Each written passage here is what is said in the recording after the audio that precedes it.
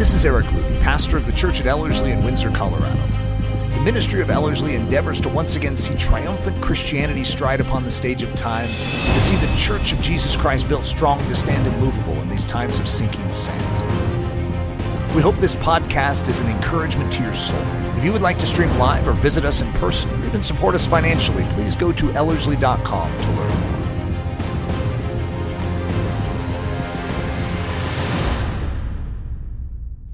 Technically, this is maybe the shortest sermon that I've ever put together. And I think I've a little deja vu there that I've said this before. And then what happens is I relax as I know it's a shorter sermon, and then it turns into a little longer than normal. So I actually do not have an agenda to keep something short. It's just that I feel like this message is just sort of says it. It's just, there it is. Nothing needs to be added. And so we'll see what happens. We'll see how well Eric does this. This could end up being the shortest message Eric has ever given on a Sunday morning. Wouldn't that be amazing if you were here for that? And you could always just sort of mark that day. I was there. I was there. At the cave's mouth. So I don't know if you can think of a story in Scripture other than the resurrection of Christ where we are going to be at a cave's mouth. And there's actually a few in Scripture that could fit this billing. This story is the one about Lazarus.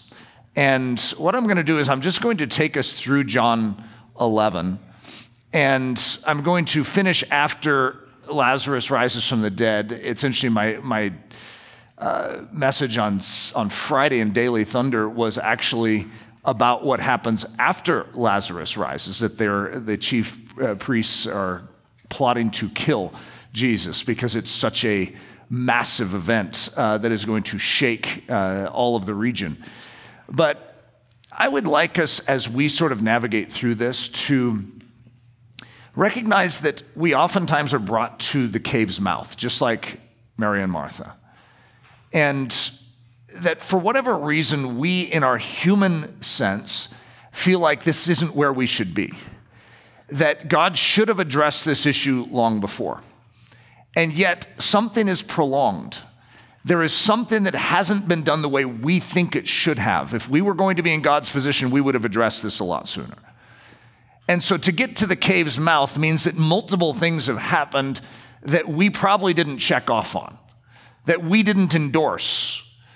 And how we walk through that process is of great importance, because when we're young in our faith, we have a tendency to look at that process that we're going to see Mary and Martha walk through as a negative process. We do. We interpret it that way, that we're expecting God to answer instantaneously. I mean, what else would we come to as a conclusion? I've just encountered Jesus. I've seen his brilliance, his power, his ability, his might, his desire to save me. So I expect that if I have a need, he will come in and intervene with instant help. And I'm not going to say you're wrong in your young faith. It's just that you're not fully correct in the ways of God. That God wants to mature us in our faith, and a mature faith can look at this story in John chapter 11 and actually smile and say, Lord, your ways are higher than ours. Lord, I love your ways. Because we try and bring our ways to the table. It's like our golden calf version of God's ways. It's like, here's God, and then we have our golden calf version of the way God should work in our life. It's like, yeah, like this, God, I have a great idea for you. If you were to do it this way, oh, you would get glory. You would get glory. Have you ever had that thought of how God could get glory out of your life, and you start presenting options for him? And almost always, if not 100% of the time, I don't know because I haven't kept statistics on it, but that my presentations to God of some great ideas, he just always moves off the table. It's like, well, God, that was a good idea there, and you could have gotten a lot of glory out of that. God's ways are not our ways. They're higher than our ways. And it's not just a little higher than our ways, so much higher that we can't fathom them. And so the best thing to do as you mature in your faith is to rest and to say, God, I trust you. because your ways are higher than my ways. So a famous, possibly I don't want to say my favorite scripture, but in the category of humorous scriptures, this is the scripture I love to quote, and that is Martha. It's a quote of Martha's, "But Lord, he stinketh." And that is at the cave's mouth, ironically, in the King James. You have to use the King James to get that "ith" on the end. I did have an initial title for this message, but it felt, for the seriousness of this message, I felt it was a little off. It was "Stink, Stank, Stunk" was the name of this one.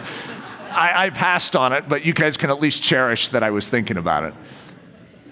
So what I'd like to do is just read through John 11. I'm going to try and refrain from commentary as I read through it. And I don't know if you know how hard that is for me to do, but I'm going to try.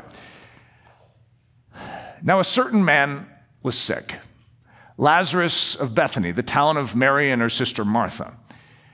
It was that Mary who anointed the Lord with fragrant oil and wiped his feet with her hair, whose brother Lazarus was sick. Therefore the sisters sent to him, saying, "Lord, behold, he whom you love is sick."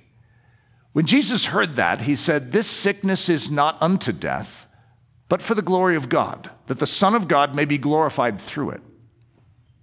Now Jesus loved Martha and her sister and Lazarus. So when he heard that he was sick, he stayed 2 more days in the place where he was. Then after this, he said to the disciples, "Let us go to Judea again." So when Jesus came, he found that he had already been in the tomb 4 days. Now Bethany was near Jerusalem, about 2 miles away. By the way, there was a gap in between these. That's verse 7, and then I'm going to go to verse 17, where Jesus is going to be in a discussion with his disciples about walking in the day or in the night, and they're confused, and he's finally going to come out bluntly and say, "Lazarus is dead."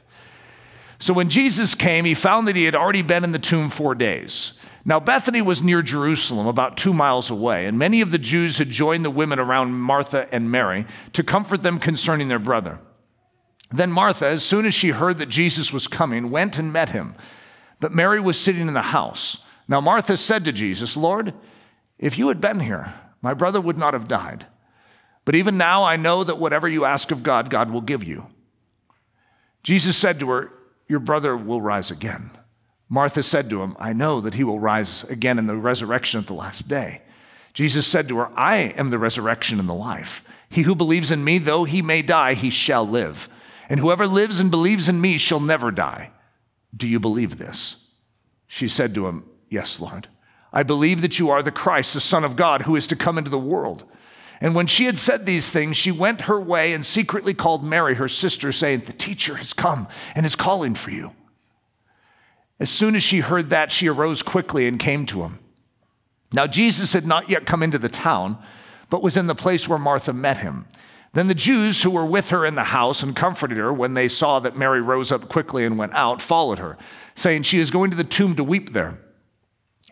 Then, when Mary came where Jesus was and saw him, she fell down at his feet, saying to him, "Lord, if you had been here, my brother would not have died."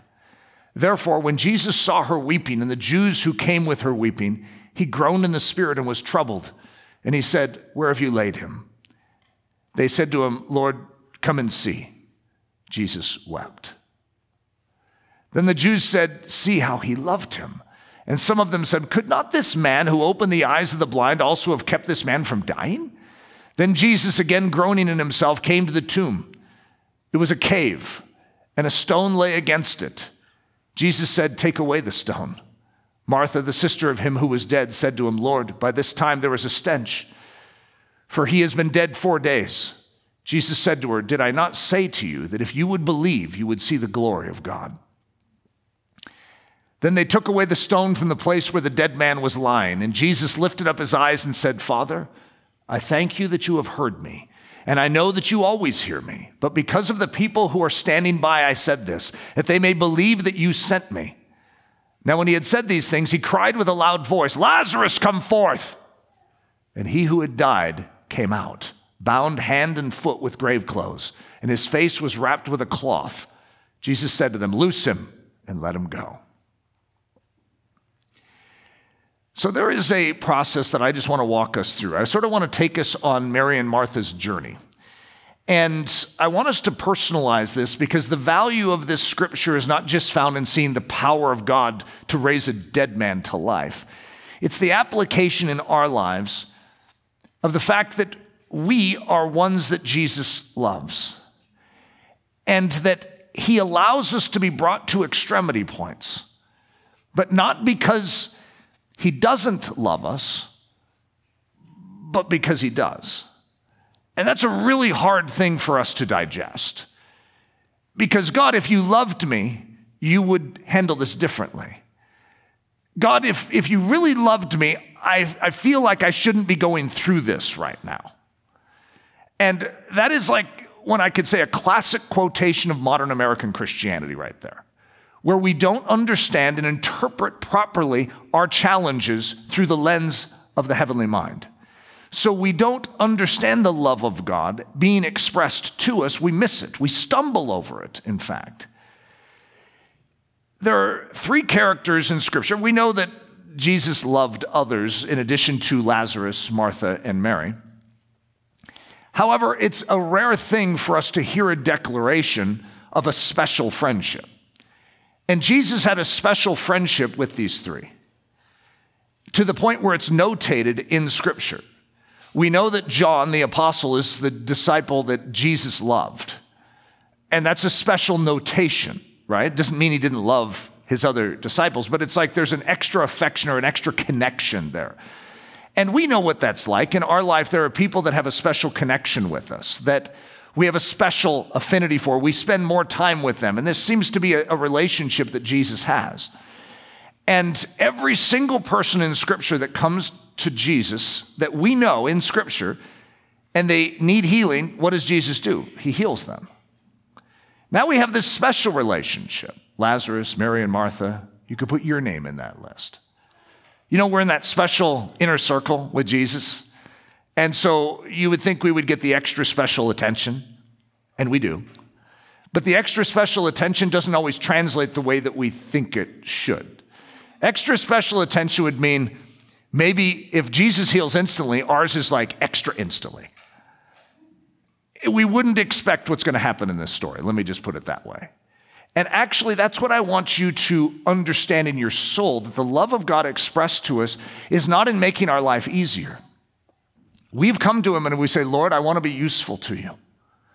And he says, okay, I would like to move in then, and I would like to work my kingdom pattern in and through your life. And so you could look at a father loving his son and you say, okay, I see what that's going to look like. And then you watch the father love Jesus, and they have a special relationship. And how does the Father lead Jesus? He leads him through an extra special suffering, an extra special givenness, an extra special request. Father, could you pass this cup from me? And the Father doesn't seem to answer yes. And Jesus says, not my will, but thine. That special relationship is what we're being brought into. And it brings us to a cave's mouth. It brings us to circumstances that our natural man would crave never to be. And yet it's in and through what is going to happen at that cave's mouth that the world is going to notate in and through our lives the glory of the Almighty. So I'm going to call this the personal groan, a prayer that only God could understand and only God could respond to. I don't know if you've ever had a prayer like that come out of you, where it's not really that intelligible of a prayer. It's a wheeze, it's a groan, it's a strain, it's a plea. Lord. And you don't even finish the sentence. Lord. Because you're feeling a pain, something that you really want to have pulled out, a thorn maybe, that's in your flesh. You're like, Lord, please. And if someone was listening in, they would say, I'm not sure how I would answer that prayer because you didn't actually say much.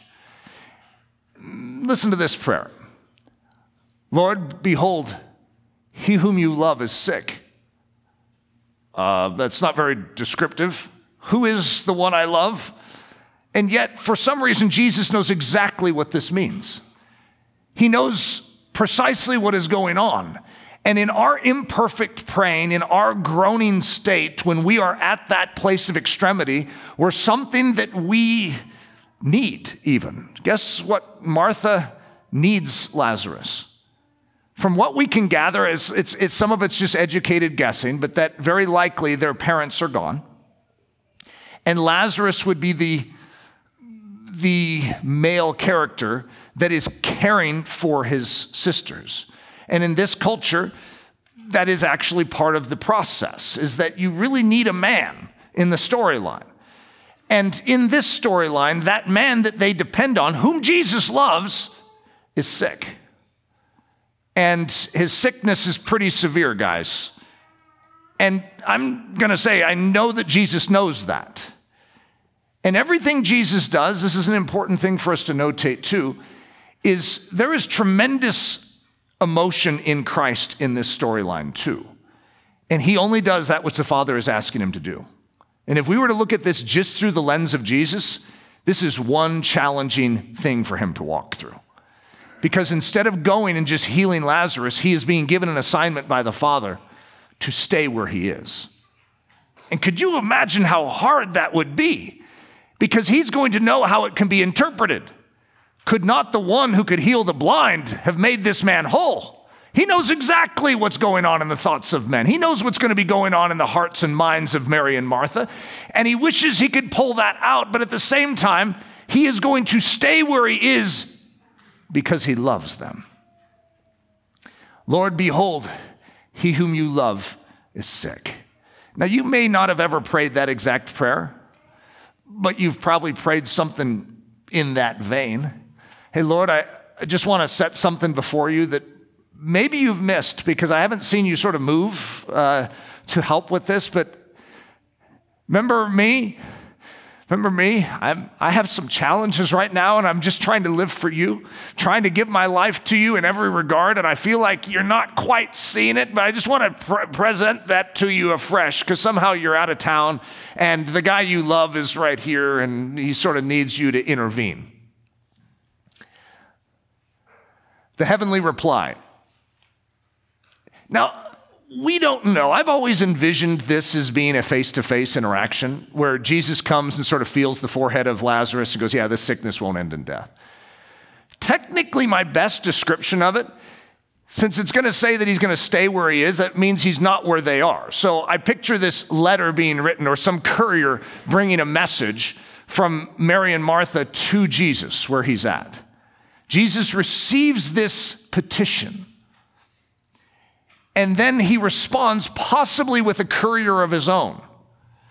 Or maybe it's a written note. Not exactly sure how the cultural way of communication would have gone down in that time.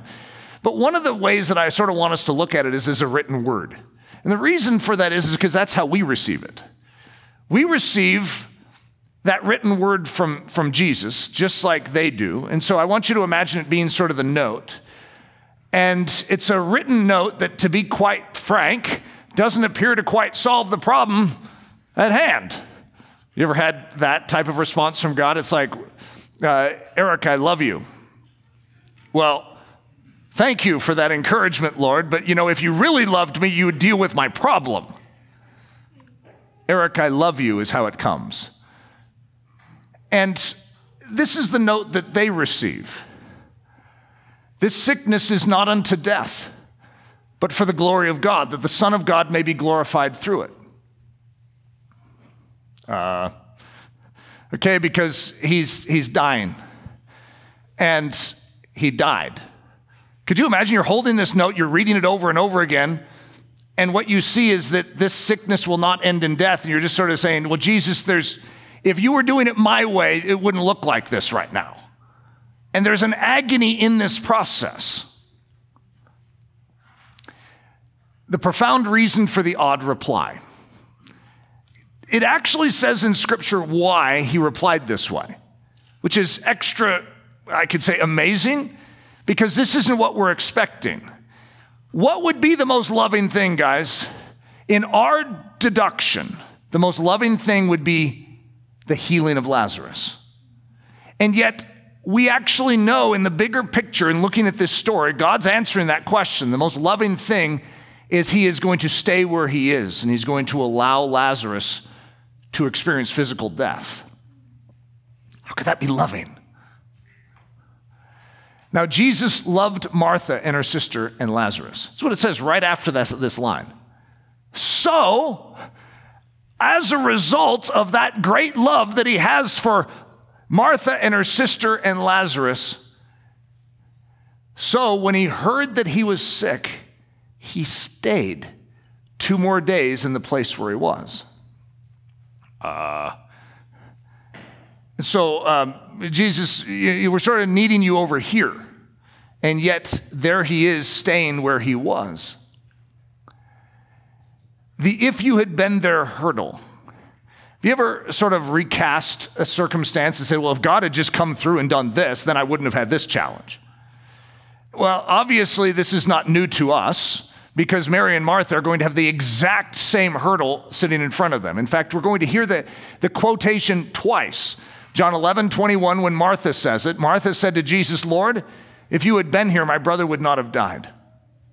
And then John 11:32, then when Mary came where Jesus was and saw him, she fell down at his feet, saying to him, Lord, if you had been here, my brother would not have died. You can tell that they're talking amongst themselves. If he had just been here, he wouldn't have died. And this is the meditation of their soul. This sickness will not end in death. Have you ever had it where you look at the word of God and you're like, okay, but that means this to me? And God's saying, well, there's a deeper understanding of how I work. That sometimes I allow what appears to be death to come to something so that I can bring life. Think about Abraham and Isaac.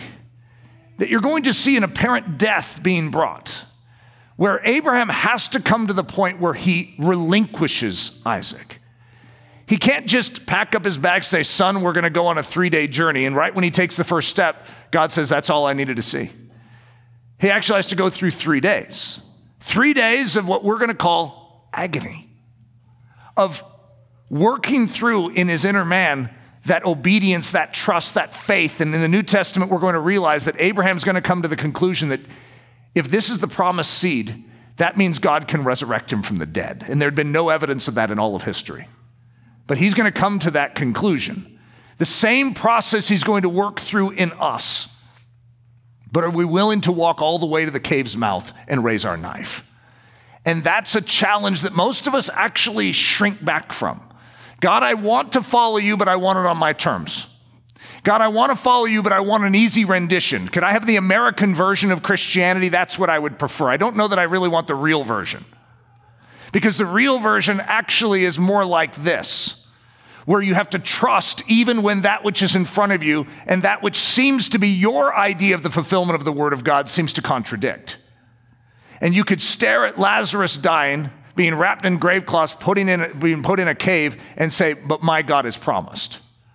Whew. That's a version of Christianity we really do not prefer to go after. God, I just want you to heal him. I don't like any of this Lazarus stuff in my life. Those are for special people like Mary and Martha, not for us. We're Americans. We're not built for that sort of challenge. Martha's even now faith. When you go through these challenges and you're brought to points where you don't quite know how God can still fulfill and show that his nature is true, it's like the enemy has his argument coming in full volume. It's like, it looks like your God failed you. It looks like your God totally ignored you. I mean, your God maybe loves everyone else, but it obviously doesn't love you. And you got a lot of noise going on there. And this is where the even now faith kicks in. Listen to Martha. John 11:22, but even now I know that whatever you ask of God, God will give you. I don't understand all this, God, but even now I know that you are the Son of God and that you have the power and God will give you what you ask. So even now, even though you don't have an explanation for all that you've walked through, are you willing to rise up and say, even now?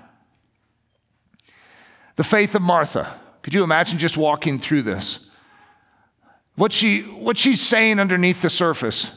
I have watched Lazarus suffer. I went to the well and brought in cold water. I cooled his burning brow. I was at his side all night. I never removed my clothes. My heart was tormented with anguish. I felt as though I was about to die myself. Yet, Lord, I believe even now that you can help me.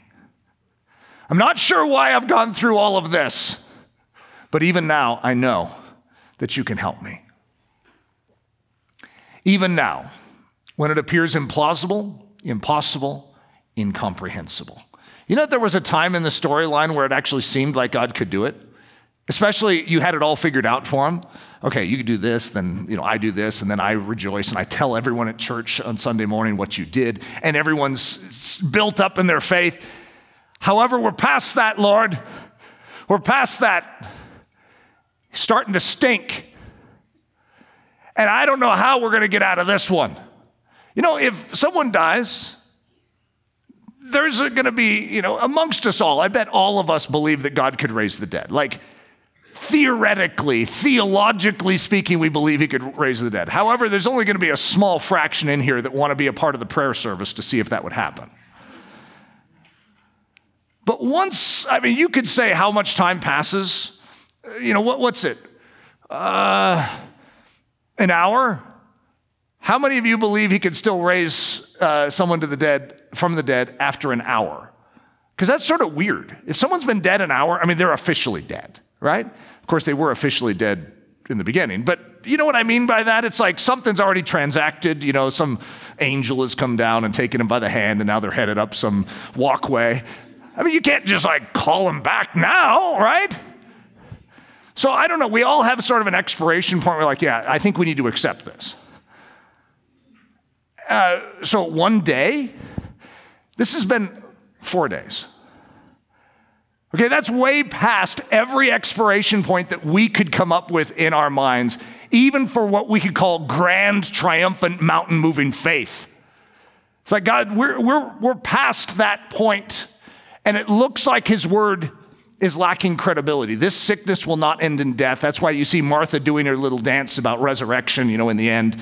She can't figure it out at this point. So I want you to think of your implausible, impossible, incomprehensible. Because those exist in our life. I'm usually toting around a few of them. At any given point in time, you could give this message to me. I'm like, oh, thank you for that reminder. That's actually a very important reminder for me. Sometimes it's relational. There's someone in your life that just seems irredeemable. It's like they've made choices that have only compacted their sin further, and it seems like they're probably beyond reaching. It's ironic because we're usually related to those people. If you're related to someone and they're having that problem, do you know that I have great faith for them?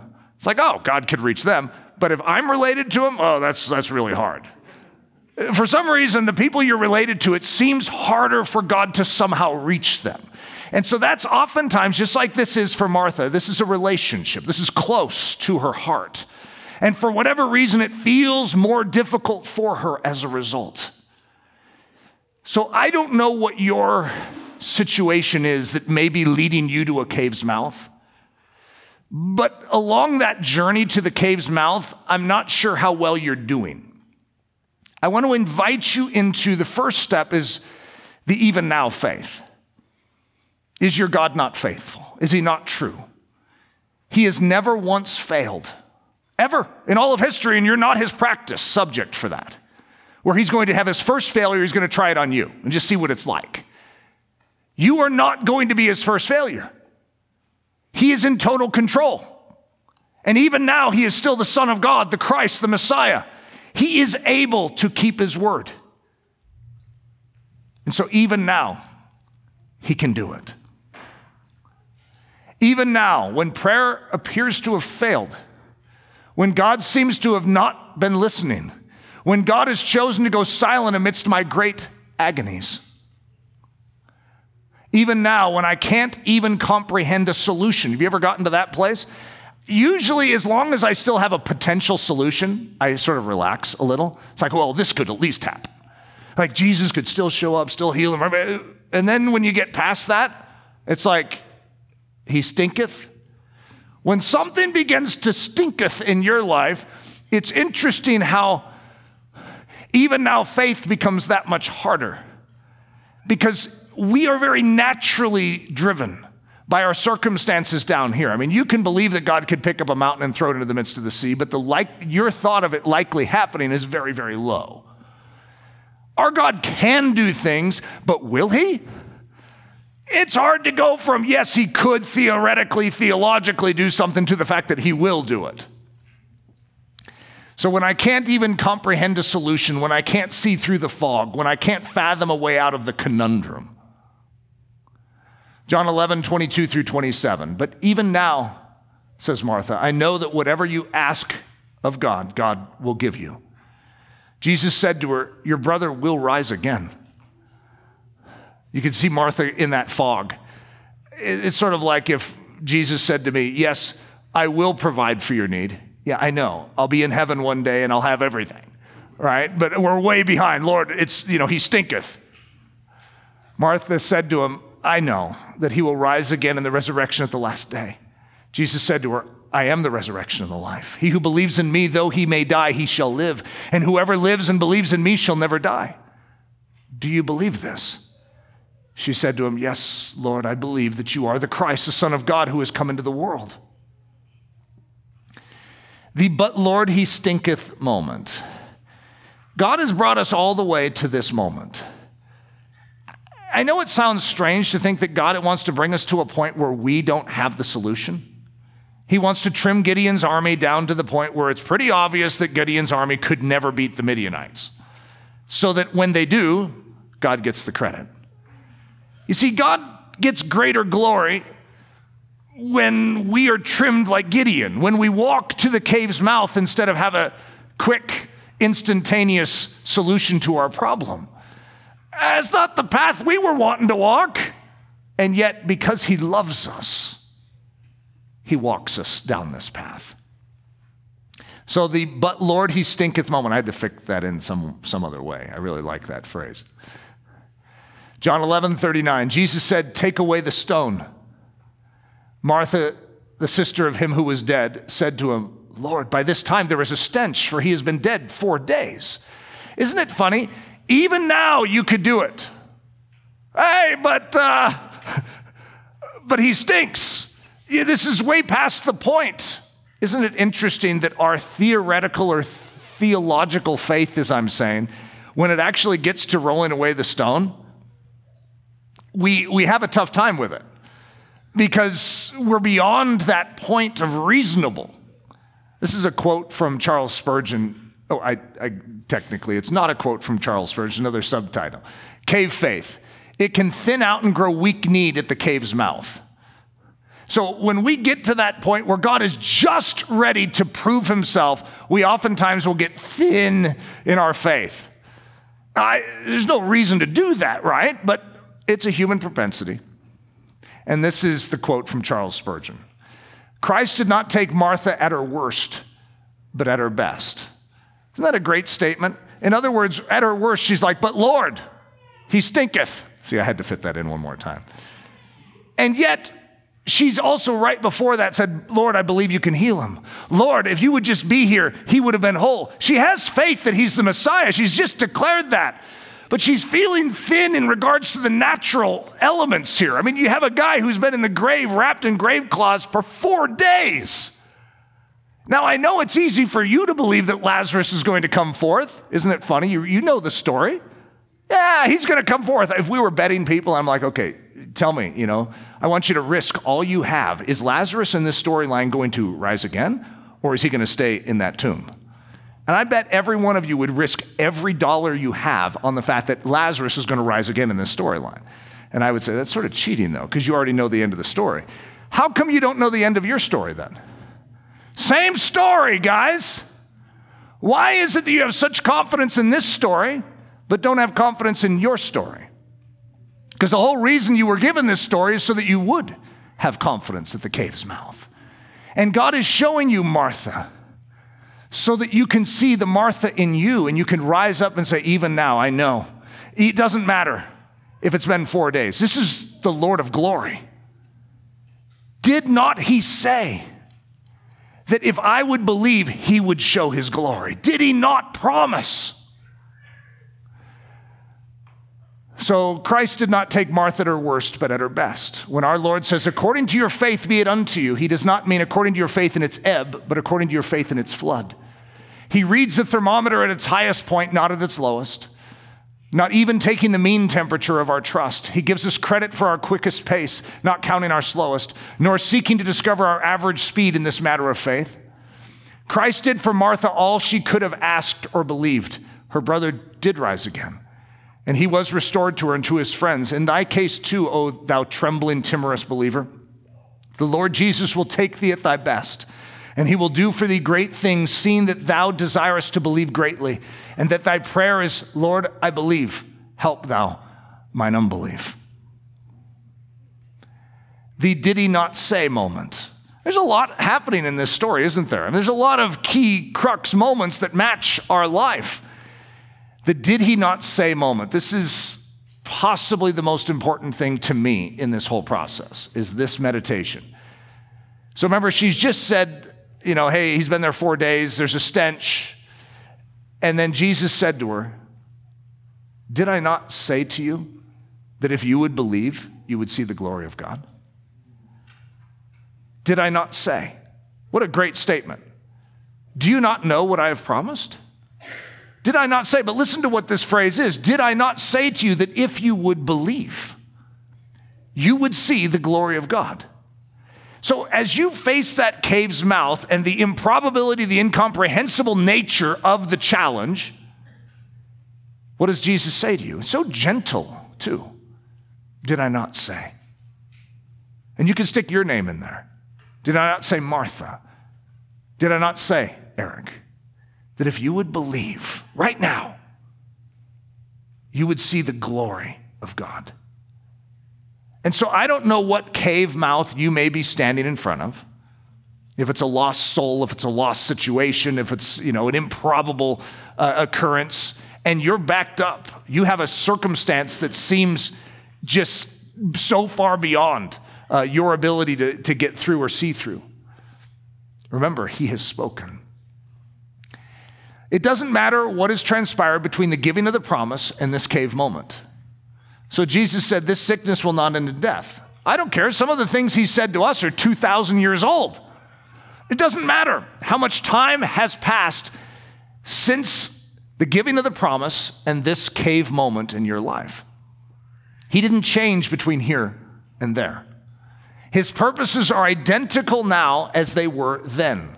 The fact that Lazarus has been in the grave for 4 days doesn't impact Jesus and Jesus' plan in the least. The fact that things have gotten impossible doesn't cause Jesus to grow pale, white, and frail and start trembling and go, oh God, I have no idea what to do now. Because who's the one that brought it to this point? He did. He's in total control. Now again, we wouldn't have ever brought it to this point. This isn't the way we work as humans. We want things done quick, on our timetable, according to our preferences, according to our comforts. There's a way that seems right unto a man, and it leads to death. But there's a way that is right unto God, and it leads to life. Let this be an example of that very truth. Did he not say? God has not gone silent on your circumstance, even though you're accusing him of being silent. Did he not say, if you would believe, you would see the glory of God? Your job in this whole drama is to believe him, is to trust him, even when Lazarus dies, or your plans seem to die, or something that you have put a lot of stock in seems to fade. It's like, God, you've been leading me so far, now I feel like I'm at a cliff's edge. And then he says, keep walking? How am I supposed to keep walking? This is a cliff's edge. God, I'm at my extremity. I don't have a solution here. He says, but I do. Did I not say to you that if you would believe, you would see the glory of God? And God doesn't seem to mind this tension that we mind. We don't want this tension, guys. But God seems to author it so that he can express his glory through us, to us, and he can show us his love, his personal care over us. Lazarus, as he rises in this story, because I know you guys as betting people bet on Lazarus, and you're right, yay! He is going to rise again, and he is going to become one of the most forceful characters for the gospel in his generation. He is a living testimony of God's faithfulness, God's love and care. The one he loves, Lazarus, He didn't stop loving him in the fact that he allowed him to walk through that. The Father didn't stop loving Jesus because he allowed him to face the cross. It is an expression of the highest level of trust and love to allow those closest to you to face difficulties and know that they will trust you the entire way. Did he not say? So if he did say, what is our challenge? Even now, believe. That's what we're commissioned to do. Even now, believe. So I know you may be at a cave's mouth, but the statement from the Word of God to us today would be, even now. I know it seems improbable, it seems impossible, but even now, believe. Because even now, he will cause your Lazarus to come forth. I can't define your Lazarus. I don't know the situation you may be facing. There are so many options for what that could be in our life. I face this in so many different angles and directions in my life, and it's a very real challenge. The messages I give, I don't know if you've ever figured out that they have a lot to do with what I'm walking through in my own life. And so for me, I have faced some rather significant cave moments at the mouth of the cave, and I usually am like, God, not again. I don't want to go back to another cave mouth. Oh, Lord, that's where you've done all your work in my life. The greatest moments in my life have always happened there. The greatest testimonies in my life, they always happen there. Lord, take me there. If that's where you're leading me again, I say thank you for that. Thank you. Your ways are higher than mine, and I'm not going to try and nitpick your ways and try and contort your ways. I submit to your ways because they're good. John 11:43-44. Now, when he had said these things, he cried with a loud voice, Lazarus, come forth! And he who had died came out, bound hand and foot with grave clothes, and his face was wrapped with a cloth. Jesus said to them, loose him and let him go. Is he not faithful? Is he not true? Is this not your story? Has it not always been your story? So why is God going to change his storyline now? He's not a God of confusion. Just because he doesn't follow your playbook does not mean he's going off and changing his. His playbook has always been the same. Trust me. Even when you walk through darkness. Trust me, even when it appears I'm silent. Trust me, even if it seems like we're walking in the opposite direction right now than where you thought we were going to go. Trust me, because I am faithful and true.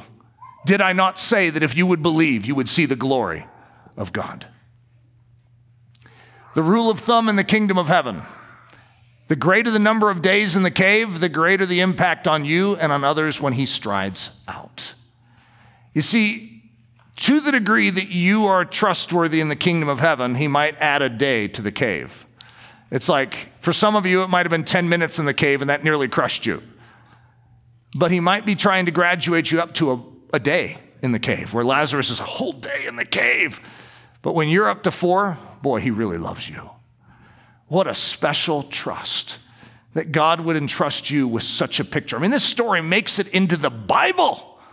Wow, what an honor to those he loves, that he would love them in such a way as to include them in his storyline, to reveal the kingdom of heaven and the pattern of heaven in and through them. So we'll finish with this scripture. Paul in Ephesians chapter 3, verses 20-21. Now to him who is able to do exceedingly abundantly above all that we ask or think, according to the power that works in us, to him be glory in the church by Christ Jesus to all generations forever and ever. Amen. We have a plan. His plan is exceedingly abundantly beyond it.